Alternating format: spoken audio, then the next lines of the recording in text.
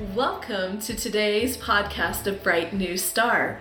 We have Marie and Charity here today, and we are talking about the principle of attitude. And we thought we'd start with a story about Abigail Adams.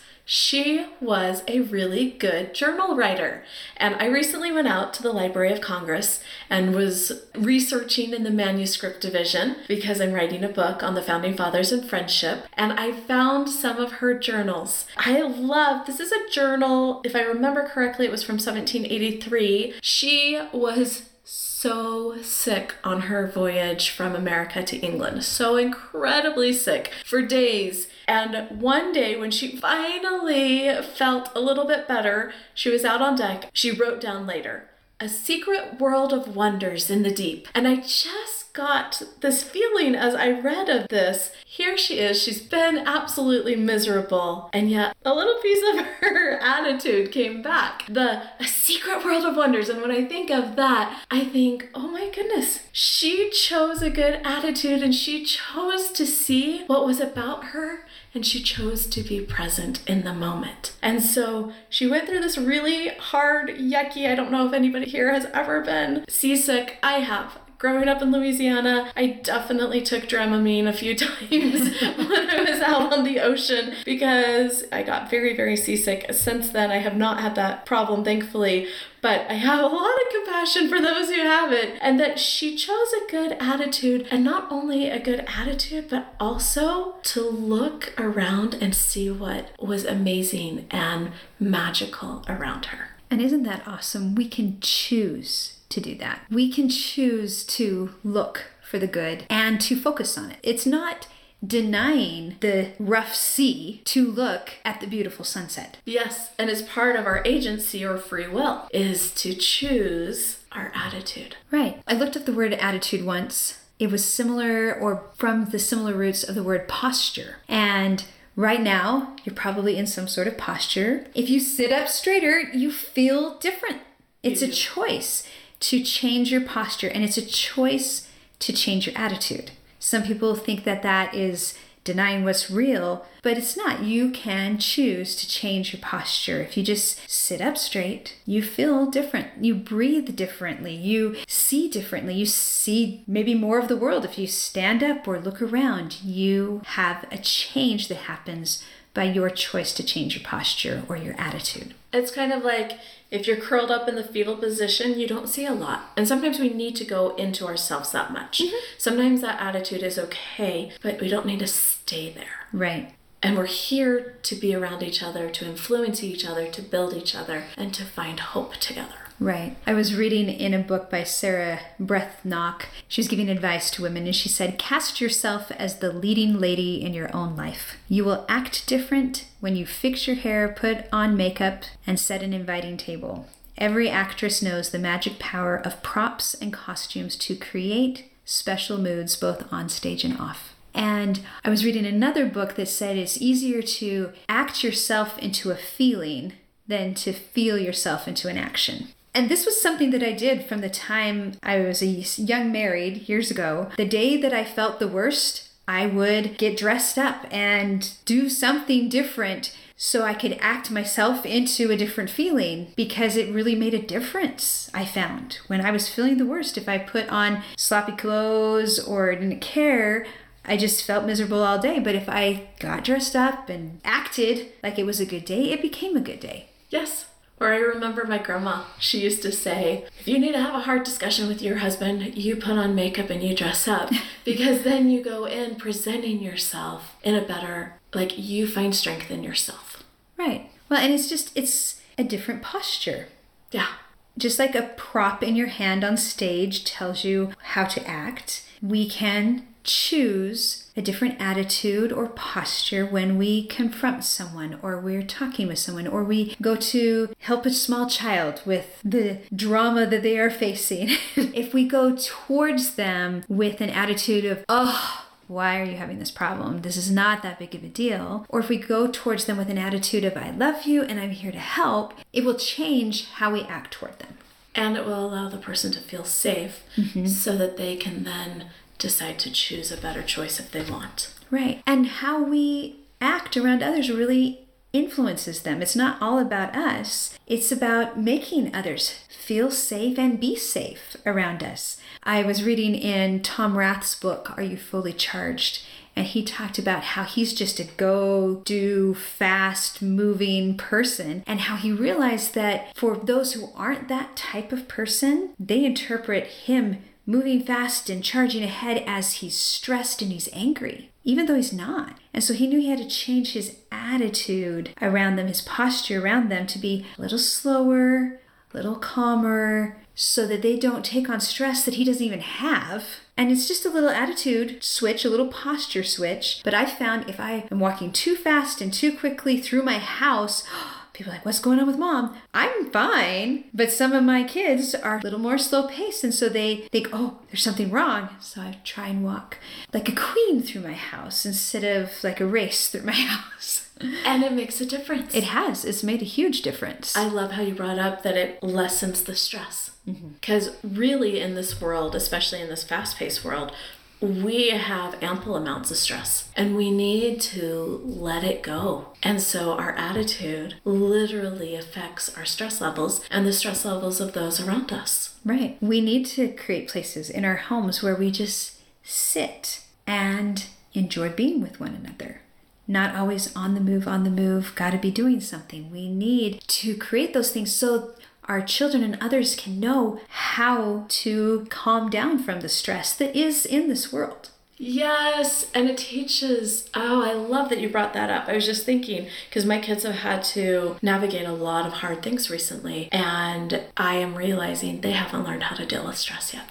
And so my youngest has a camp out tonight, and he didn't want to go. And normally I'm like, of course you do, and he has a wonderful time. But for the first time, I thought, no, I need to allow you to have some downtime at home where you can kind of feel like you're circled up within your family, and then your attitude, it will change. It will change from last night when he said, Mom, I'm so stressed and I have such negative thoughts and the world's falling apart, and just allowing that time together. I know that it's going to make the switch of things are still hard, but we can do it. Right. It's important to make a space for those types of moments and talks and time together. So as we choose attitude, we also have to choose space and time. Right. I love Margaret Eggleston. She said that something we're supposed to do is cultivate a cheery disposition, which is a cheery attitude or a cheery posture. And thought of the word cultivate, and we've talked about this before, but cultivate is all about preparing for crops. And so cultivating a cheery disposition is preparing for actually feeling that way by acting like we feel that way a little bit. By putting certain pieces in place, habits in place, right? Or also building up the friendships and family relationships in our lives that help to lift our attitude, right? When we're around people who are full of excitement and energy, it's contagious. Right. And I want to portray to people those parts of my life. It's not denying that there's hard things in my life if I don't act gloomy all the time, but I have one person in my life who the overall feeling I always have when I'm around her is, I'm so busy and overworked and unappreciated all the time. So I don't ever want to ask her to do anything, but I know that's not her whole life, but I always get that feeling around her. And I think, what is the main feeling that people get around me? And is that the feeling I want them to have about me? Is that really all my life is about? That's a great point. It makes me step back and say the same thing. We can literally influence how others perceive us. Right. Well, and I think this person wants opportunities to serve and to help, but I'm always like, but I don't want to ask her because and then she's like, why didn't you ask me? I'm like, well, you're so busy. And like, oh, that's just an attitude she's portraying and not the whole truth. Yes. And so I've learned to ask her anyway. Because well, she's always going to seem like that, but it's not actually what's going on. And I have thought a lot about what is the attitude that I'm portraying. And I was reading in a book and the man was talking about being an intellectual, but I thought this could apply to anything we want to be or what we want to portray. He says we have to be that way all the time and help so people recognize that this is the way we are. This is what we're all about. He said people will know what we are by our way of resting, of idling, of tying our shoes. Still more, it will be evident in our fidelity to the things that we're doing. So I just thought it was interesting. It's like, people know what kind of person I am by the way I tie my shoes. Right? And I thought, what is my attitude while I'm tying my shoes? So I was just thinking a lot about how it is important to be honest with people, but one little part of the hard in our life isn't all there is. That's not being honest to have that be the only thing. And we have to allow others their attitude as well, and their learning opportunities. I know that what I've been told with cancer is to live my life as fully as I can, because those who succeed the best are those who have the best attitude and who live as fully as they can for as long as they can. But what a difference that makes, going all the way back to attitude. Literally life and death. That has been really sobering to me this last little while. And it's not that you can't, again, have those hard days. Right. And it's okay to have the times where it's like, I'm mad right now. And we go through it and we move forward. But overall, it's that piece of, but I'm going to pick up again. I choose the positive. I choose the hope. I choose the faith. I choose the courage. I have been praying so much for courage recently. Right. I didn't know how much courage is needed in this world. And I think of John Maxwell. He said, the people who are crazy enough to think that they can change the world are usually the ones who do. And it's because of their attitude. And we can change the world, and we're meant to change the world. We're not just here to make it through and to not affect anything, but everything we do affects someone. Isn't it beautiful? Right. Well, and sometimes we need help to change our attitude. Absolutely. You think of your mom telling you, sit up straight, sit up straight, sit up straight, change your posture. Sometimes we need a trusted friend to kind of poke us in the back, say, hey, sit up straight, you're slouching again. It's okay to have that kind of a person in your life to kind of just give you a little nudge. Hey, sit up straight, change your posture, and then we'll change things. Yes, that makes me think of my aunt. When my cousins were growing up, they were very full of energy, and there were times that they were a little bit naughty. And my aunt would just pull over on the side of the road and she would have them do push-ups. And what it did was it went from fighting and anger to getting that energy out, and so they gained strong bodies and strong minds, and they've gone through really hard stuff in their life. I'm amazed by them, actually. And I have watched as they have chosen over and over again to have a fighting attitude of, I fight for this life. I fight for my family. I believe in the goodness of people. I'm beyond grateful. So it's okay to do those little things like, okay, we're pulling over, you're doing push-ups, when they were young. And it was so good for them. And they actually have it as a fond memory. Awesome. Well, I hope my kids someday will have that, because when they were little and they would get into those crazy moments, I would give them 3 options: words, work, or workout. I love it. And so they had to recite a poem, do push-ups, or do a job, and to kind of get some of that energy out, just to change the attitude and the focus. And I think attitude is about changing our focus. Yes. And sometimes we have to literally get up and leave a room.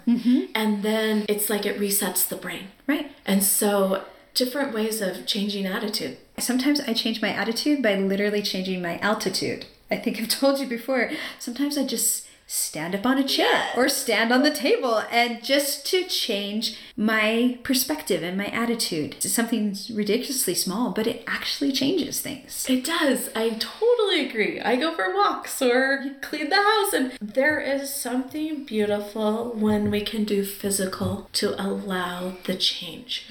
And when we can't, we can change what we're listening to or what we're reading or how much we're sleeping. If we aren't sleeping enough or if we're sleeping too much, that affects our attitude. And the people that we are around will affect our attitude. I am not an advocate of getting rid of everybody in your life. I know there's lots of people who say that, but especially if you're struggling, focusing time on those who have a good attitude really does make a difference. There was a time I went through a pretty tough struggle in my life, and there were some people in my life who it just seemed to remind me of how hard my life was and how horrible it was and how much a victim I was of all of these things that were going on in my life. And then there were others who just reminded me that life is good and things are going to work out. And I chose to spend more time with those people because when I was with the ones that reminded me of how hard it was, I just got depressed. And some people will say, well, you were facing reality. Well, there was more to my reality.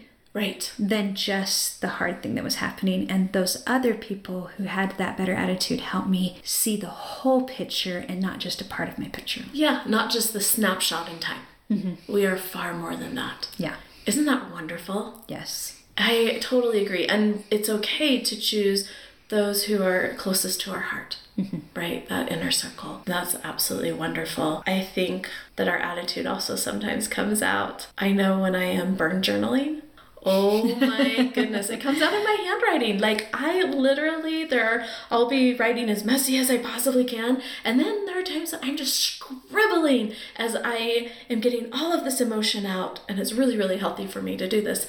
And then there are times that I want to write a letter. If I write on a whiteboard, it's a different story. I just am grateful that it can be read.